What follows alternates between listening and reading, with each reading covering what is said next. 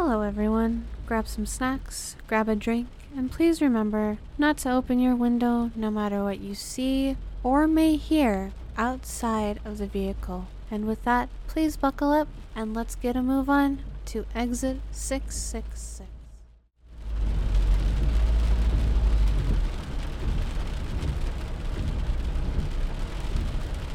This is another story by E.F. Benson and the Dead Spake. There is not in all London, a quieter spot or one, apparently, more withdrawn from the heat and bustle of life than Newsome Terrace. It is a cul-de-sac, for at the upper end of the roadway between its two lines of square, compact little residences is brought to an end by a high brick wall, while at the lower end the only access to it is through Newsome Square, in that small, discreet oblong of Georgian houses, a relic of time when Kingston was a suburban village, sundered from the metropolis by a stretch of pastures stretching to the river. Both square and terraced are most inconveniently situated for those whose ideal environment includes a rank of taxis immediately outside their door, a spate of buses roaring down the street, and a procession of underground trains accessible by a station a few yards away, shaking and rattling the cutlery and silver on their dining room tables. In consequence, Newsome Terrace had come 2 years ago to be inhabited by leisurely and retired folk, or by those who wished to pursue their work in quiet and tranquility. Children with hoops and scooters are a phenomenon rarely encountered in the terrace, and dogs are equally uncommon. In front of each of the couple dozen houses of which the terrace is composed lies a little square of railinged garden in which you may often see middle-aged or elderly mistresses of the residency, hortically unemployed. By 5 o'clock of a winter's evening, the pavements will generally be empty of all the passengers except the policeman, who, have felted step at intervals throughout the night, peers with his bull's-eye into the small front gardens, and never finds anything more suspicious there than an early oculus or an aconite. For the time it is dark, and inhabitants of the terrace have got themselves home, where being drawn curtains and bolted shutters they will pass a domestic and uninterrupted evening. No funeral, up to the time I speak of, had I ever seen the terrace leave. No marriage party had strewed its pavements with confetti, and preemptibles were unknown. To it, its inhabitants seemed to be quietly mellowing like bottles of sound wine. No doubt there were stored within them was the sunshine and summer of youth long past, and now, dozing in a cool place, they waited for the turn of the key in the cellar door and the entry of one who would draw them forth and see what they were worth. Yet, after which of time I shall now speak, I have never passed down its pavement without wondering whether each house, so seemingly tranquil, is not, like some dynamo, softly and smoothly bringing into the vast and terrible forces, such as those I once saw at work, and in the last house at the upper end of the terrace, the quietest, you would have said, of all the row, had you observed it, with continuous scrutiny, for all the length of a summer's day. It is quite possible that you might have only seen issue from it in the morning an elderly lady whom you would have rightly conjectured to be the housekeeper, with her basket for marketing on her arm, who returned an hour later. Except for her, the entire day might pass without there being either ingress or egress from the door. Occasionally, a middle-aged man, lean and wiry, came swiftly down the pavement, but his exit was by no means a daily occurrence, and indeed, when he did emerge, he broke the almost universal usage of the terrace, for his appearances took place, where such they were, between 9 and 10 in the evening. At that hour, sometimes he would come around to my house in Newsome Square to see if it was at home and inclined for a talk a little later on. For the sake of air and exercise, he would then have an hour's tramp through the lit and noisy streets and return about 10, still pale and unfleshed. One of those talks which grew to have an absorbing fascination for me, more rarely through the telephone, I proposed that I should drop in on him. This I did not often do, since I found that if he did not come out himself, it implied he was busy with some investigation. And though he made me welcome, I could easily see that he burned for my departure so that he might get busy with his batteries and pieces of tissue. Hot on the track of discoveries that never yet had presented themselves to the mind of man as coming within the horizon of possibility. My last sentence may have led the reader to guess that I am indeed speaking of none other than the recluse and with whose death 100 half-hewn avenues in the dark forest from which life comes must wait completion, till another pioneer as bold as he takes up the axe which Perthrin none but himself has been able to wield. Probably there was never a man to whom humanity owed more, and of whom humanity knew less. He seemed utterly independent of the race to whom, though indeed with no service of love, he devoted himself. For years he lived aloof and apart in his house at the end of the terrace.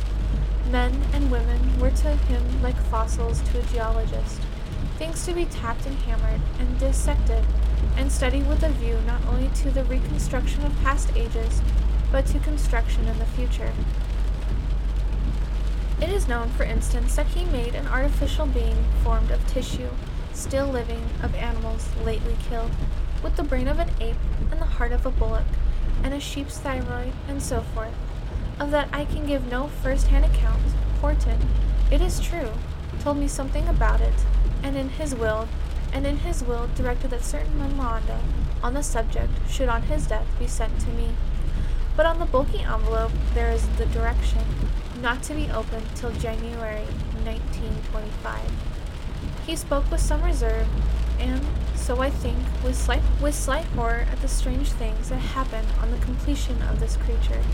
It evidently made him uncomfortable to talk about it, and for that reason I fancy him put what was then a rather remote date to the day when his record should reach my eye. Finally, in these preliminaries, for the last 5 years before the war, he had scarcely entered, for the sake of companionship, any house other than his own and mine. Ours was a friendship dating from school days, which he had never suffered to drop entirely. But I doubt if in those years he spoke, except on matters of business, to half a dozen people. He had already retired from surgical practice, in which his skill was unapproached. And most completely now did he avoid the slightest intercourse with his colleagues, whom he regarded as ignorant pedants, without courage or rudiments of knowledge. Now and then he would write an epoch-making little monograph, which he flung to them like a bone to a starving dog, but for the most part utterly absorbed in his own investigations. He left them to grope along unaided. He frankly told me that he enjoyed talking to me about such subjects, since I was utterly unacquainted with them. It clarified his mind to be obligated to put his theories and guesses and confirmations with such simplicity that anyone could understand them. I remember him coming to see me on the evening of the 4th of August, 1914. So the war has broken out, he said, and the streets are impassable with excited crowds. Odd, isn't it? Such as if us already was not a far more murderous battlefield than which can be conceived between warring nations. How's that? Said I. Let me try to put it plainly, though it isn't that I want to talk about. Your blood is one eternal battlefield. It is full of armies eternally marching and counter-marching.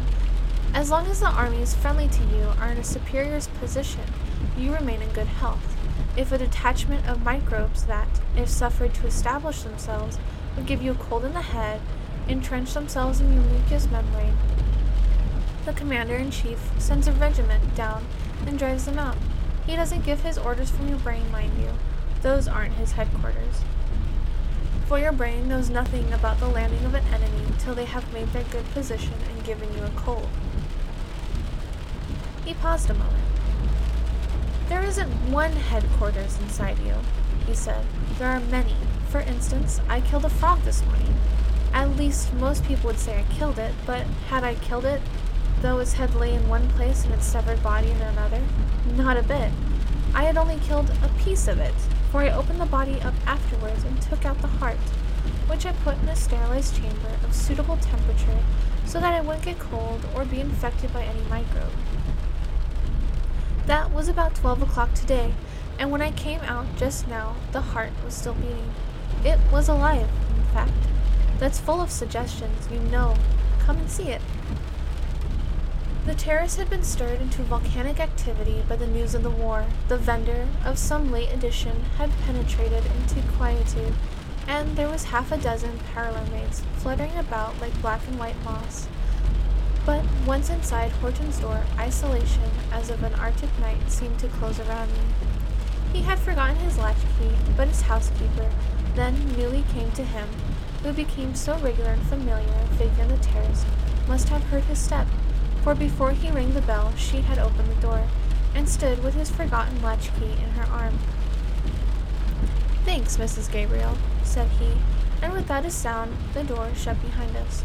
Both her name and face, as reproduced in some illustrated daily paper, seemed familiar. Rather terribly familiar. But before I had time to grope the association, Horton supplied it. "Tried for the murder of her husband 6 months ago," he said. "Odd case. The point is that she is the one and perfect housekeeper. I once had 4 servants, and everything was all mucky, as we used to say at school. Now I live in amazing comfort and property with one. She does everything. She is a cook, valet, housemaid, butler, and won't have anyone to help her. No doubt she killed her husband, but she planned it so well that she could not be convicted. She told me quite frankly who she was when I engaged her." Of course I remembered the whole trial vividly now. Her husband, a morose, quarrelsome fellow, tipsy as often as sober, had, according to defense, cut his own throat while shaving. According to the prosecution, she had done that for him. There was the usual discrepancy of evidence as to whether the wound could have been self-inflicted, and the prosecution tried to prove that the face had been lathered after his throat had been cut. So singular of an exhibition of forethought and nerve had hurt rather than helped the case, and after prolonged deliberation on the part of the jury, she had been acquitted. Yet not less singular was Horton's selection of probable murderesses, however efficient as housekeeper. He anticipated this reflection. "Apart from the wonderful comfort of having a perfectly appointed and absolutely silent house," he said, "I regard Mrs. Gabriel as a sort of insurance against my being murdered. If you had been tried for your life, you would take very especial care not to find yourself in suspicious proximity to a murdered body again. No more deaths in your house if you could help it. Come through to my laboratory and look at my little instances of life after death." Certainly, it was amazing to see that little piece of tissue still pulsating with that must be called life. It contracted and expanded faintly, indeed, but perceptibly, though for 9 hours now it had been severed through the rest of the organization all by itself and went on living. And if the heart could go on living with nothing, you would say, to feed and stimulate its energy, there must also, so reasoned Horton, reside in all other vital organs of the body, other independent focuses of life. "Of course a severed organ like that," he said, "will run down quicker than if it had the co-operation of the others, and presently I shall apply a gentle electric stimulus to it.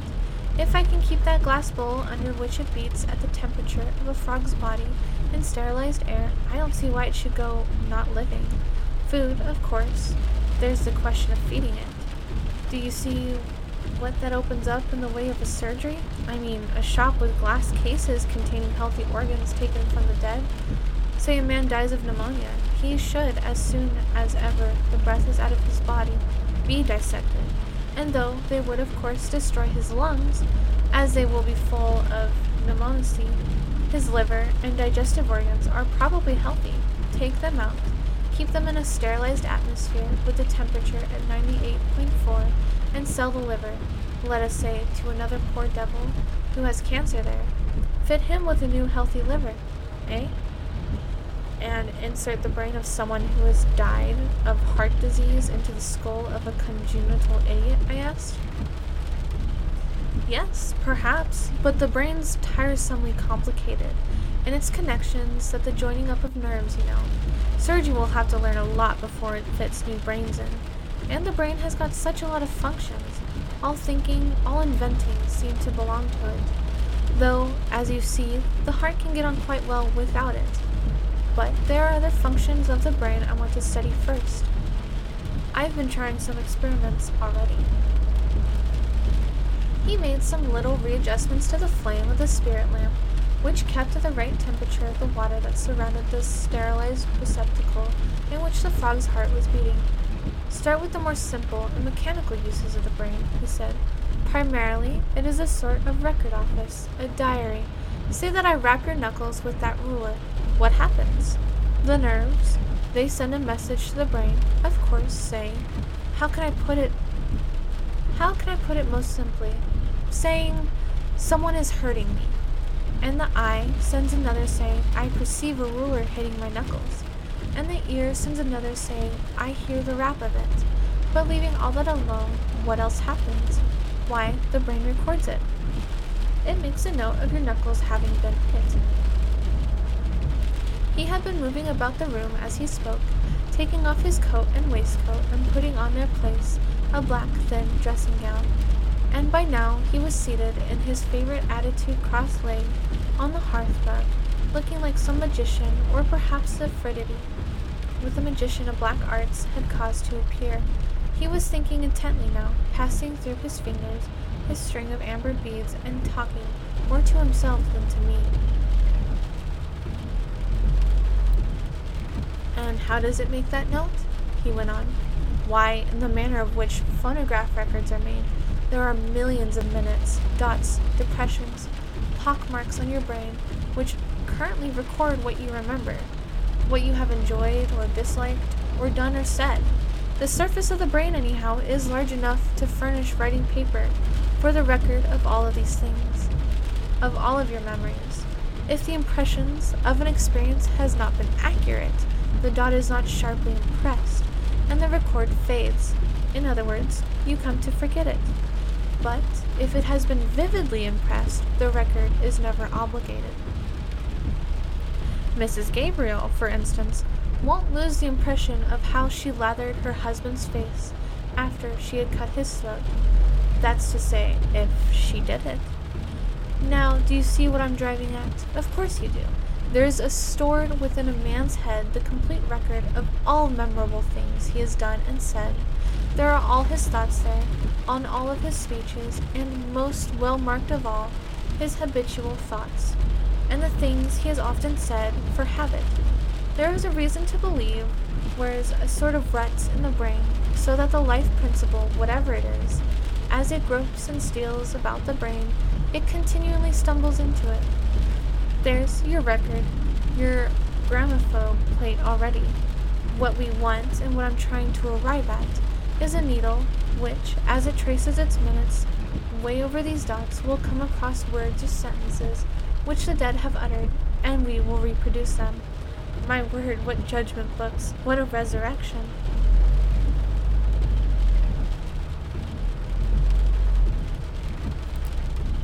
Here, in this withdrawn situation, no remotest echo of the excitement which was seething through the streets penetrated.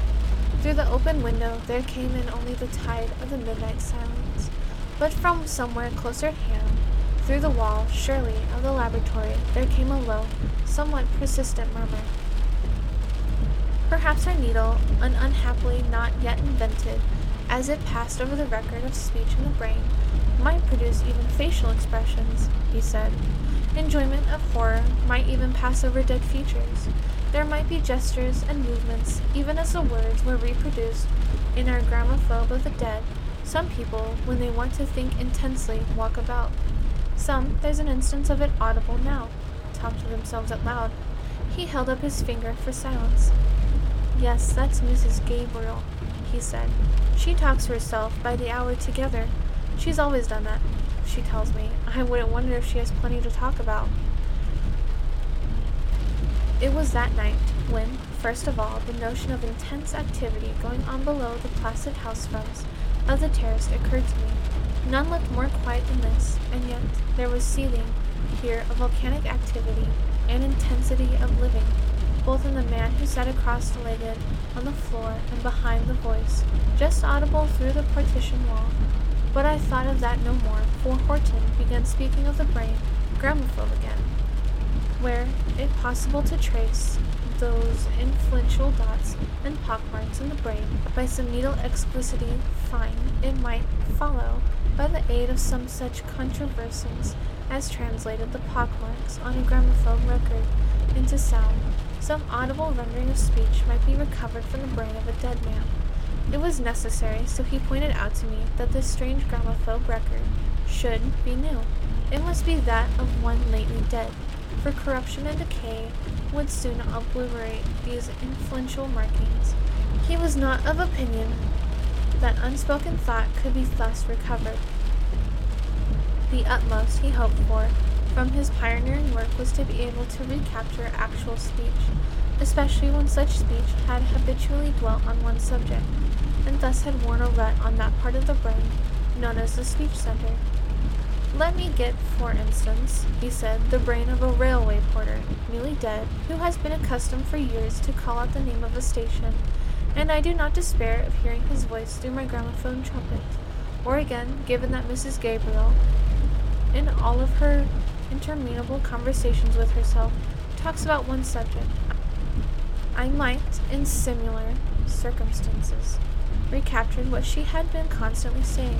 Of course, my instrument must be of a power and delicacy still unknown, one of which the needle can trace the minutest irregularities of surface, and of which the trumpet must be of immense magnifying power, able to translate the smallest whisper into a shout.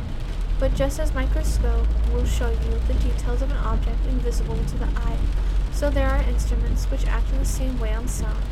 Here, for instance, is one of a remarkable magnifying power. Try it, if you like. He took me over to a table on which was standing an electric connected battery with a round steel globe, out of the side which sprang a gramophone trumpet of curious construction.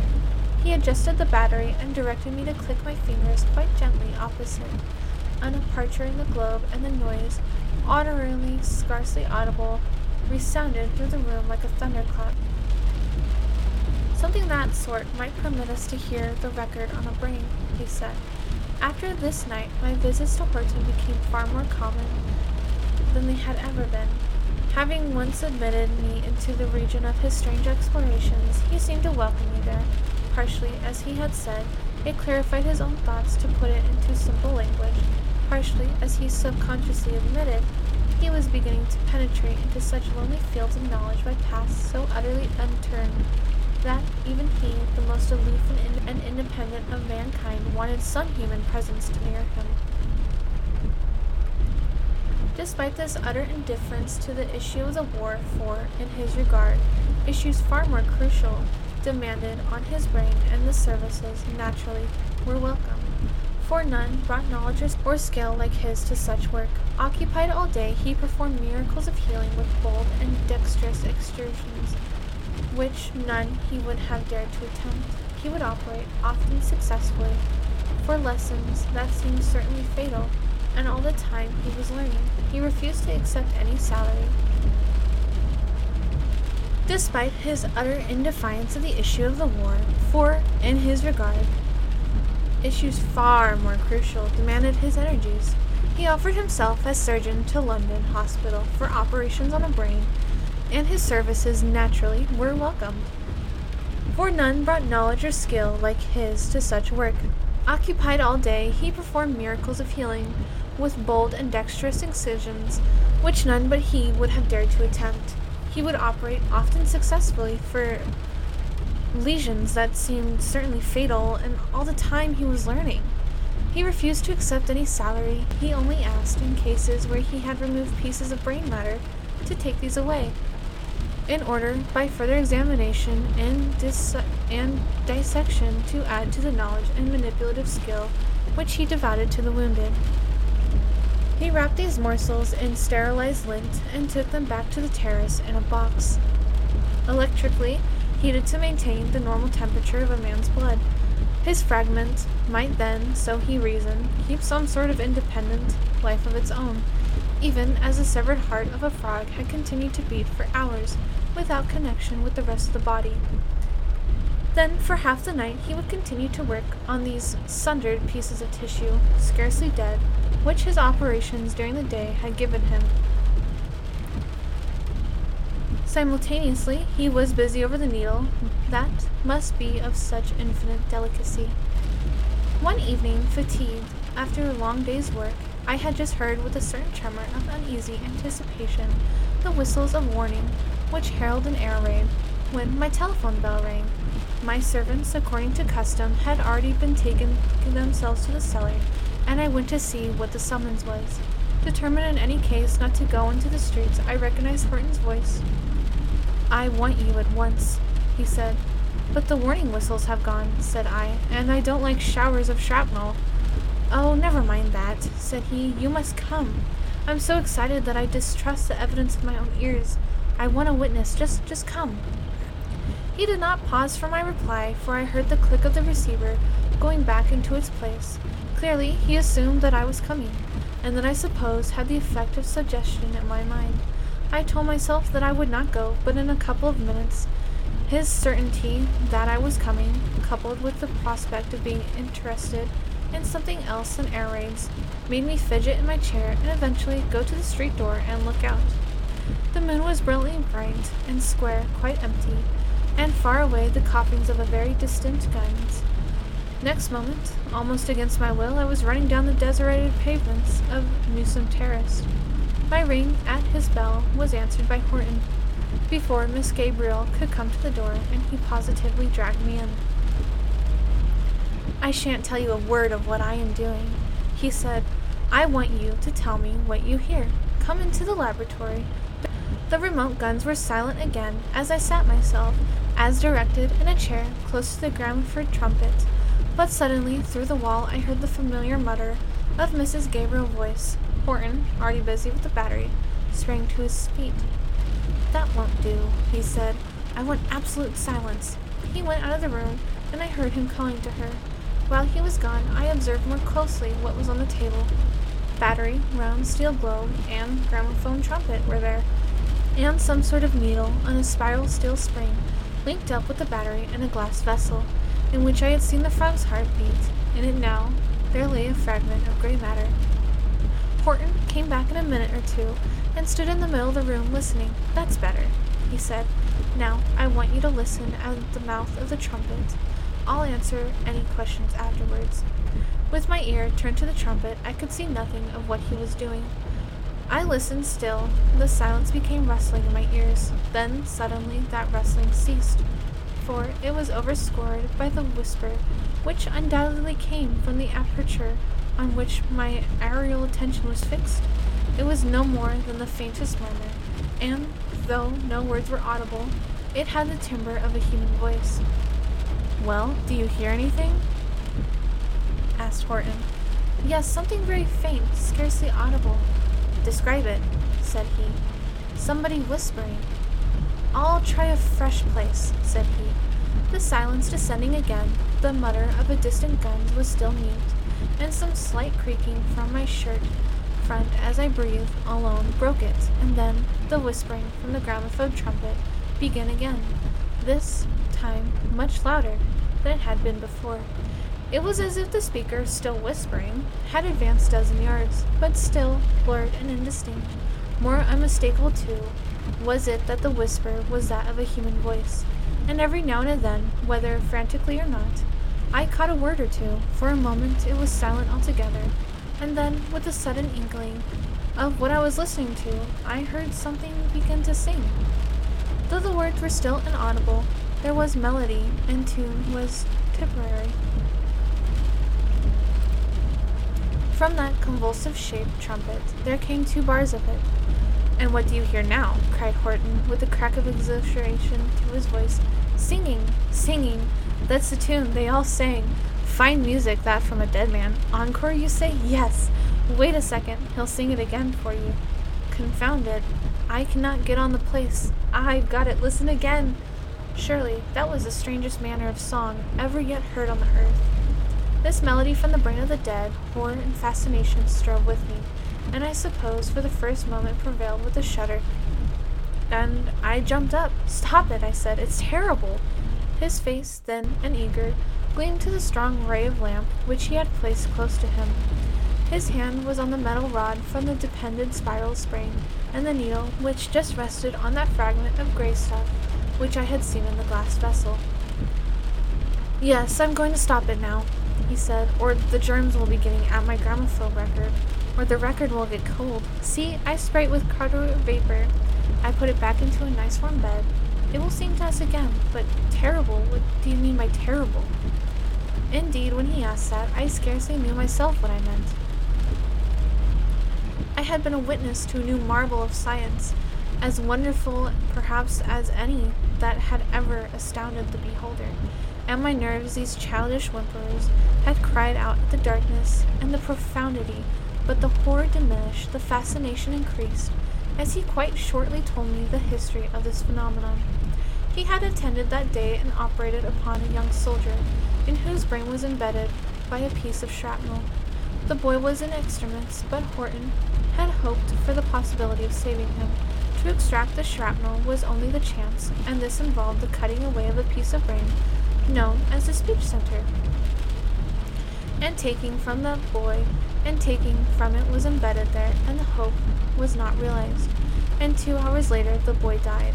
It was to the fragment of brain that, when Horton returned home, he had applied the needle of his gramophone, and obtained the faint whisperings which had caused him to ring me up, so that he might have a witness of this wonder. A witness I had been, not to these whisperings alone, but to the fragment of singing. And this is but the first step on the new road, said he. Who knows where it might lead, or to what new temple of knowledge it may not be the avenue? Well, it is late. I shall do no more tonight. What about the raid, by the way? To my amazement, I saw what the time was verging on midnight. 2 hours had elapsed since he let me in the door. They had passed like a couple of minutes, which, next morning, some neighbors spoke to the prolonged firing that had gone on, of which I had been wholly unconscious. Week after week, Horton worked on the new road of research, perfecting the sensitiveness and subtle of the needle, and by vastly increasing the power of his batteries, enlarging the magnifying power of his trumpet. Many and many evenings during the next year did I listen to voices that were dumb and deaf, and the sounds which had been blurred and unintelligibly mutterings in the earlier experiments, developed as the delicacy of his mechanical devices increased into coherence and clear articulation. It was no longer necessary to impose silence on Mrs. Gabriel when the gramophone was at work, for now the voice we listened to had risen to the pitch of an ordinary human utterance. While, as for the faintness and individuality of these records, striking testimony was given more and once by some living friend of the dead who, without knowing what he was about to hear, recognized the tones of the speaker. More than once also, Mrs. Gabriel, bringing in symphonies and whiskey, provided us with 3 glasses, for she had heard, so she told us, 3 different voices in talk. But for the present no fresh phenomenon occurred. Horton was but perfecting the mechanism of his previous discovery, and, rather grudging the time, was scribbling at a monograph, which presently he would toss to his colleagues concerning the results he had already obtained. And then even while Horton was on the threshold of new wonders which he had already foreseen and spoken to as theoretically possible, there came an evening of marvel and swift catastrophe. I had dined with him that day, Mrs. Gabriel deftly serving the meal that she had so daintily prepared, and towards the end, she was cleaning the table of our dessert. She stumbled, I suppose on a loose edge of the carpet, quickly recovering herself, but instantly Horton checked on some half-finished sentence and turned to her. "You're all right, Mrs. Gabriel?" he asked quickly. "Yes, sir, thank you," she said, and went on with her serving. "As I was saying," began Horton again, But his attention clearly wandered, and without concluding his narrative, he relapsed into silence till Mrs. Gabriel had given us our coffee and left the room. "I'm sadly afraid my domestic felicity may be disturbed," he said. "Mrs. Gabriel had an epileptic fit yesterday, and she confessed when she recovered that she had been subject to them as a child, and since then had occasionally experienced them." "Dangerous, then?" I asked. "In themselves, not in the least," said he. "If she was sitting in the chair or lying on the bed when one occurred, there would be nothing to trouble about. But if one occurred while she was cooking my dinner, or beginning to come downstairs, she might fall into the fire, or tumble down the whole flight. We'll hope no such deplorable calamity will happen. Now, if you've finished with your coffee, let us go into the laboratory. Not that I've got anything very interesting in the way of new records, but I've introduced a second battery with a very strong introduction coil into my apparatus, and I find that if I think it up with my record, given that the record is a fresh one, it will stimulate a certain nerve center. It's odd, isn't it, that the same forces which so encourage the dead to live would certainly encourage the living to die. If a man receives the full current, one has to be careful in handling it. Yes, and what then, you ask? The night was very hot, and he threw the windows wide before he settled himself cross-legged on the floor.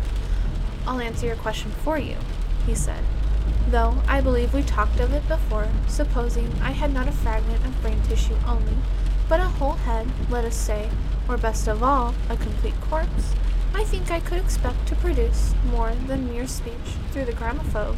The dead lips themselves perhaps might utter, 'God, what's that?'" From close outside, at the bottom of the stairs leading from the dining room, which had just quitted to the laboratory, where we now sat, there came a crash of glass, followed by the fall as of something heavy, which bumped from step to step, and was finally flung on the threshold against the door, with a sound as of knuckles rapping at it, and demanding admittance. Horton sprang up and threw the door open, and there lay, half inside the room and half on the landing outside, the body of Mrs. Gabriel. Round her were splinters of broken bottles and glasses, and from a cut in her forehead, as she lay, ghastly with face upturned, and blood trickling into her thick gray hair. Horton was on his knees beside her, dabbing his handkerchief on her forehead. "Ah, that's not serious," he said. "That's neither vein nor artery cut. I'll just bind that up first." He tore his handkerchief into strips, which he tied together, and made a dexterous bandage covering the lower part of her forehead, and leaving her eyes unobscured, they stared with a fixed, meaningless steadiness, and he scrutinized them closely. "But there's worse yet," he said. "There's been some severe blow on the head. Help me carry her into the laboratory. Get round to her feet and lift underneath the knees where I am now. There, now put your arm right under her and carry her."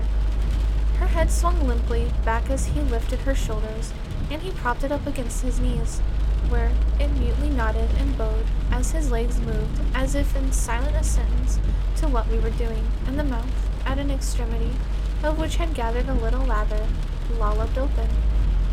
He still supported her shoulders as I fetched a cushion on which to lay her head, and presently she was lying close to the low table on which stood the gramophone of the dead.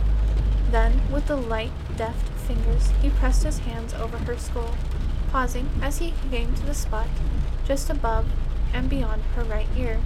Twice and again his fingers groped and lightly pressed, while with shut eyes and concentrated attention he interpreted what his trained touch revealed. "Her skull was broken to fragments just here," he said.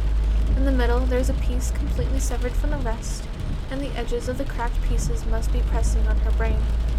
Her right arm was lying palm upwards on the floor, and with one hand he felt her wrist with her fingertips. Her right arm was lying palm upwards on the floor, and with one hand he left her wrist with the fingertips. "Not a sign of a pulse," he said. "She's dead in the ordinary sense of the word, but life persists in an extraordinary manner. You may remember she cannot be wholly dead. No one is wholly dead in a moment, unless every organ is blown to bits. but she soon will be dead if we don't relieve the pressure on the brain. That's the first thing to be done. While I'm busy at that, shut the window, will you? And make up the fire in this sort of case. The vital heat, whatever that is, leaves the body very quickly.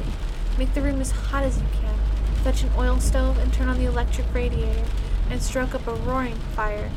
The hotter the room is, the more slowly will the heat of the life leave her. Already he had opened his cabinet of surgical instruments and taken out 2 of the drawers full of bright steel, which he laid on the floor beside her. I heard the grating chink of scissors scavenging her long gray hair, and as I busied myself with laying and lighting the fire on the hearth and kindling the oil stove, which I found, by Horton's directions, in the pantry, I saw that his lancet was busy on the exposed skin. He had placed some vaporizing spray, heated by a spirit lamp, close to her head, and, as he worked, its fizzing nozzle filled the air with some clean and aromatic odor. Now and then he threw out an order. "Bring me that electric lamp on the long cord," he said. "I haven't got enough light. Don't look at what I'm doing if you're squeamish, for if it makes you feel faint, I shan't be able to attend to you."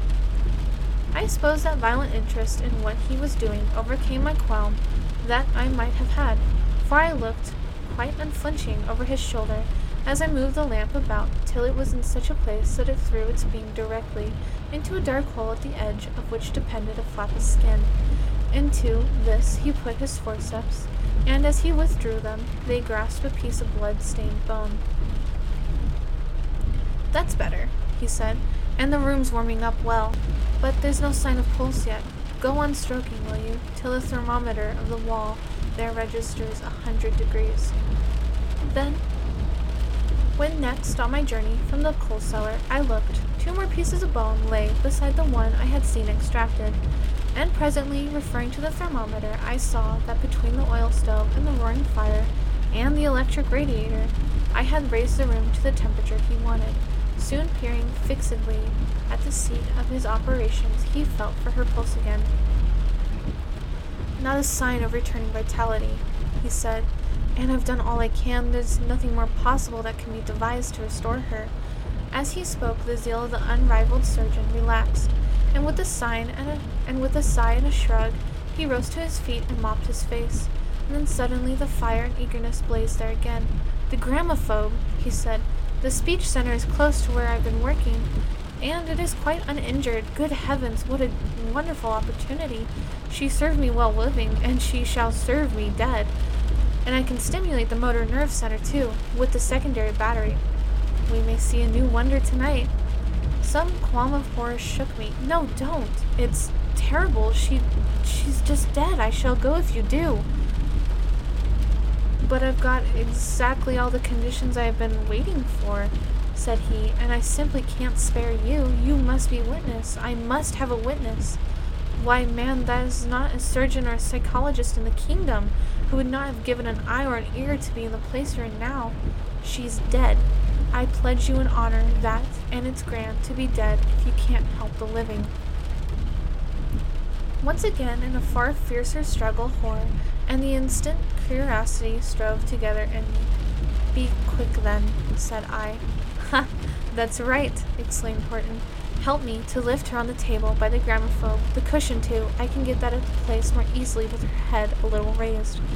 He turned on the battery, and with the movable light close beside him, brilliantly illuminating what he sought, he inserted the needle of the gramophone into the jagged aperture in her skull.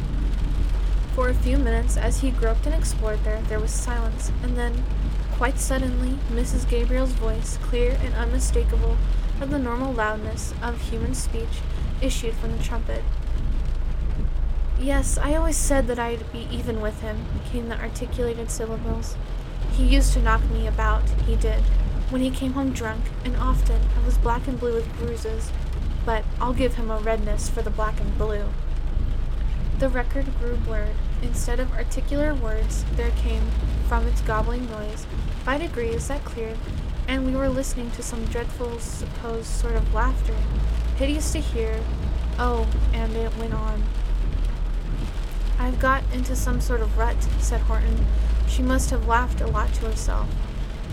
For a long time, we got nothing more except the repetition of words we had already heard and the sound of that suppressed laughter.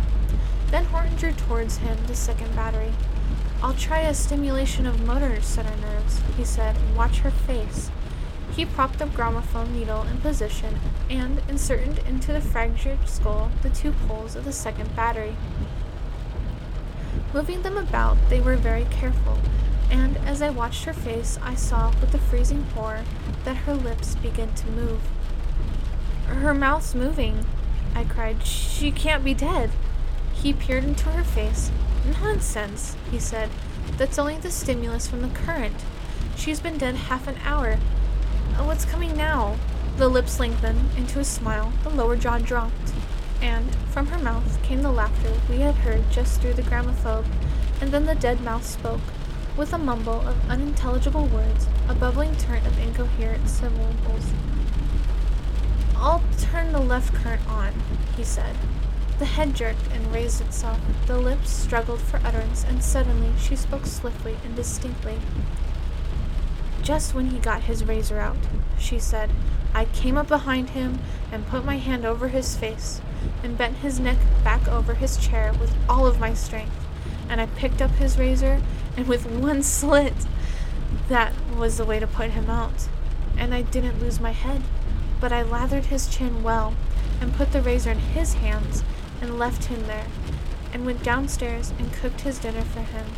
Then, an hour afterwards, as he didn't come down, up I went to see what kept him. It was a nasty cut in his neck that had kept him." Horton suddenly withdrew the 2 poles of the battery from her head, and even in the middle of her word, the mouth ceased working and lay rigid open. "By God," he said, "there's a tale for dead lips to tell, but we'll get more yet." Exactly what happened then I never knew. It appeared to me that as if he had still leaned over the table with the 2 poles of battery in his hand, his foot slipped and he fell forward across.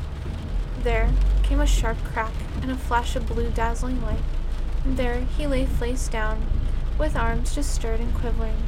With his fall, the 2 poles must have momentarily have come into contact with his hand, where, jerked away again, and I lifted him and laid him on the floor. But his lips, as well as those of the dead woman's, had spoken for the last time. And that is the end of the story And the Dead Spake by E.F. Benson.